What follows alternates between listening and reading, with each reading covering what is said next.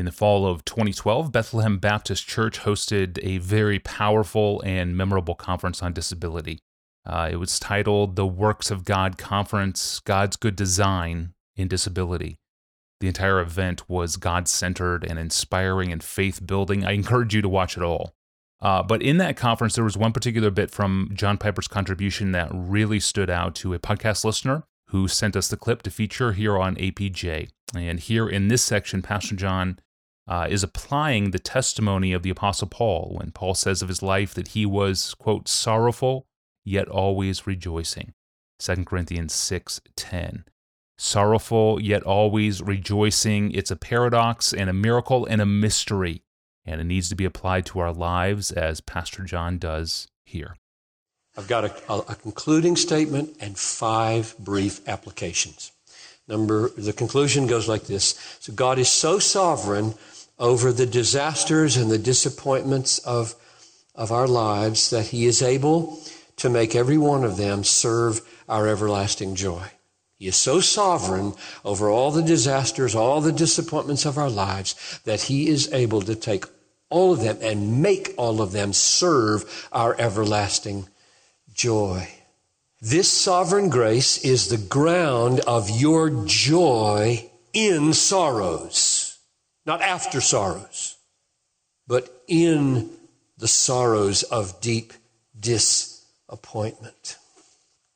So the Christian hedonist does not merely pursue joy after sorrow. He pursues joy in sorrow, in disappointment.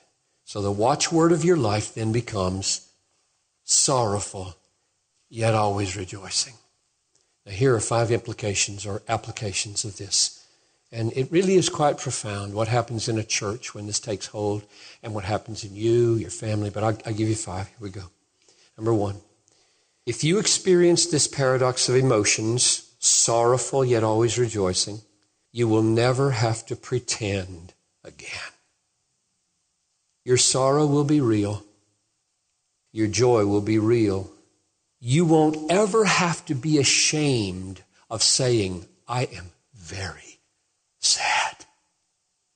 Because your sadness will not contradict or exclude being very glad. That's number 1. Number 2, if you experience this paradox of emotions, sorrowful yet always rejoicing, you will be able to bear the weight of sorrow that is inevitable in this world of sin and brokenness. The joy you know in the very moment of heavy sorrow will keep the sorrow from crushing you. It doesn't make the sorrow less weighty.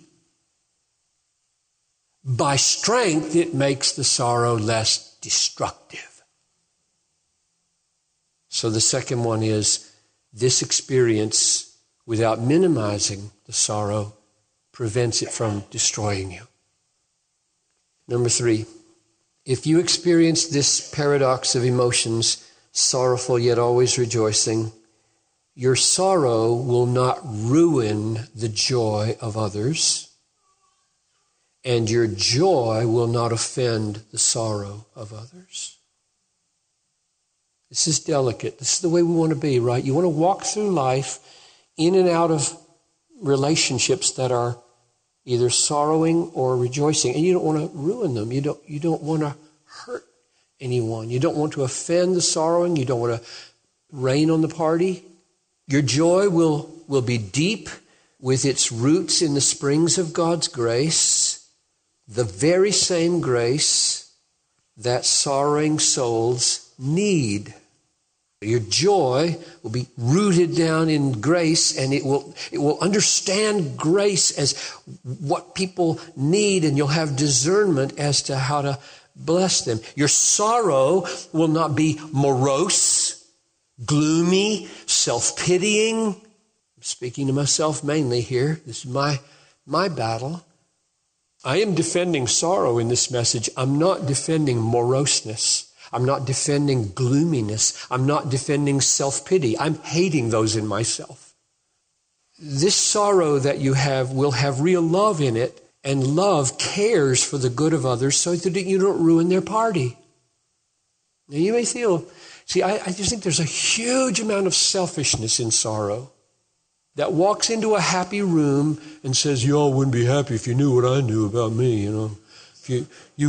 And you just ruin it. You just spread your gloominess everywhere. So, and you're like, what, you're the center of the universe here? Get a life. They don't need to know you. You don't have to ruin this party. Jesus can sustain you for an hour tonight. He can put a smile on your face. He can have you play some of the games. And then you can go home and cry some more. You think that's not hypocrisy. That's love. Because it's different. The sorrow that is being sustained by interpenetrated, simultaneous joy is of a different kind than worldly sorrow. Worldly sorrow has so much self in it, so much selfishness in it. And godly sorrow is real sorrow, but it's just been changed, profoundly changed by this underpinning of peace and contentment and satisfaction and joy in a sovereign God. So that when you walk in each situation, you walk into a broken situation and your sorrow enables you to sweetly empathize. And you walk into a happy situation and your joy rises to enable you to be a part of it. And people will watch over the long haul. They won't miss your pain if you're real. If you're walking in a church's life and you're just living a normal life week in and week out, they'll know your situation. And they will love you for not raining on the party and not being glib and silly at the funeral. Number 4, if you experience this paradox of emotions, sorrowful yet always rejoicing, the ministries of your church, from the worship service to the youth group to the ministry of disability, will be free from silliness and trifling, and will have the aroma of Christ with his wonderful paradoxes. The aroma of Christ who wept over Jerusalem like this. Would that you knew the day of peace, but now it is hidden from your eyes. Luke 19:41. And yet rejoiced in the Holy Spirit and said, I thank you, Father, Lord of heaven and earth, that you have hidden these things from the wise and understanding and revealed them to little children. He wept and he rejoiced over the same city because of the same condition. Strange Savior. We need people like that in the world who are inexplicable in worldly categories. We need church services that people walk into and there is joy here, but it's quite serious. But the serious is not heavy. It's that I can't figure this out here. This is different. And many thousands of our churches are throwing this away in the name of being cute or clever or slapstick or like the latest TV or show some movies or anything to make it feel something that the people already know. You don't want them to know. You want them to be stunned. And so God had showed up from another world and created something new on planet Earth. Not the latest movie or the latest comedy or the latest talk show host. Why would you want to have the people feel at home with that? You want them to taste something so stunningly strange. So that's what I'm trying to do, is just talk about the strangeness of Christian life. Sorrowful, yet always rejoicing. What does that feel like on Sunday morning? What's a youth ministry feel like? What does a disability ministry feel like?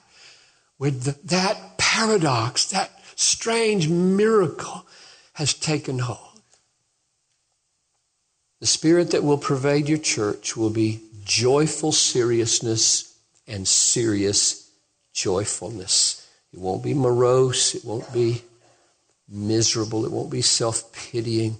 It will have a profound gladness about it. I don't do many welcomes anymore because my present transition. But I used to stand right here and downtown, welcome the people every Sunday. I loved it. I loved to have that little informal moment because I'm in the pulpit, I'm Mr. Authority. And down here, I'm daddy in the living room, kind of.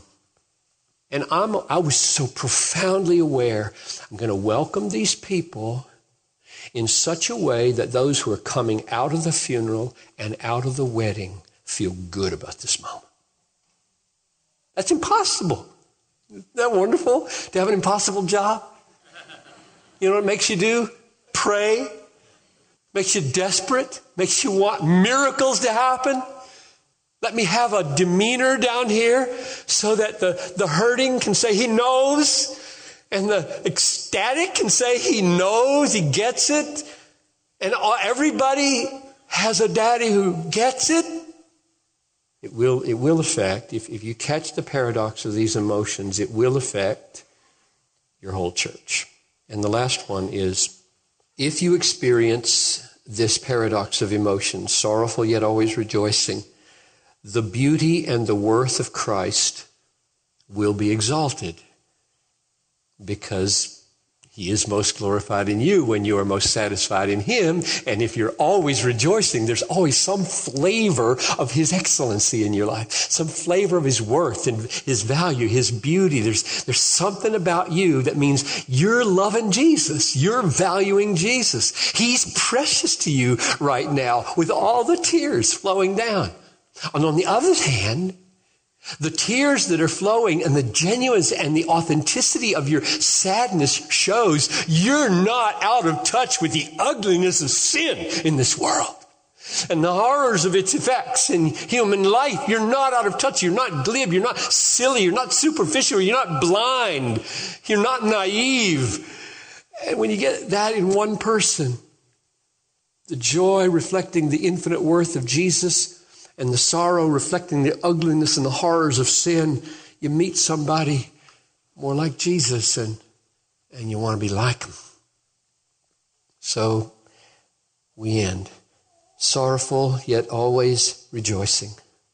May the Lord work this paradox, this miracle. And I speak, please, don't overread this man. I speak as one trying to understand and do this as a dad, as a husband, as a pastor right now, trying. Because I'm speaking over my head. I'm saying words that I wish were more true here. Don't walk out of here saying, well, I guess some people got that wrapped up. Nobody's got this wrapped up. I'm lifting up a possibility that we're all looking at and saying, really, Lord? Really? Sorrowful yet always rejoicing. Oh, show me what that would be like in my life. Such a mystery and a bold point wrapped in an honest confession. That was from John Piper's conference message titled, When Jesus Meets Disability, How a Christian Hedonist Handles Deep Disappointment, preached on November 8th, 2012.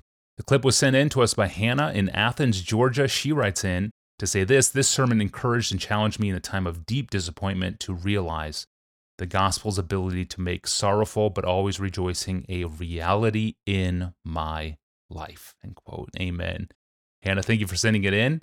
And thanks for listening to today's sermon clip. All of our clips are now crowdsourced. You tell us what bits of Piper sermons changed your life and met you in your need. And we share that clip with the APJ audience. If you've got one, email me. Give me your name, hometown, the sermon title, and the timestamp of where the clip happens in the audio, and tell me how it impacted you. Put the word clip in the subject line of an email and send it to me at askpastorjohn@desiringgod.org. That's an email address, askpastorjohn@desiringgod.org. Next time, we're going to talk about podcasting, particularly the 6 dangers of listening to podcasts like this one. There are dangers, and we're going to talk about them. I'm your host, Tony Reinke, and we are rejoined in studio with Pastor John when we return on Friday. We'll see you then.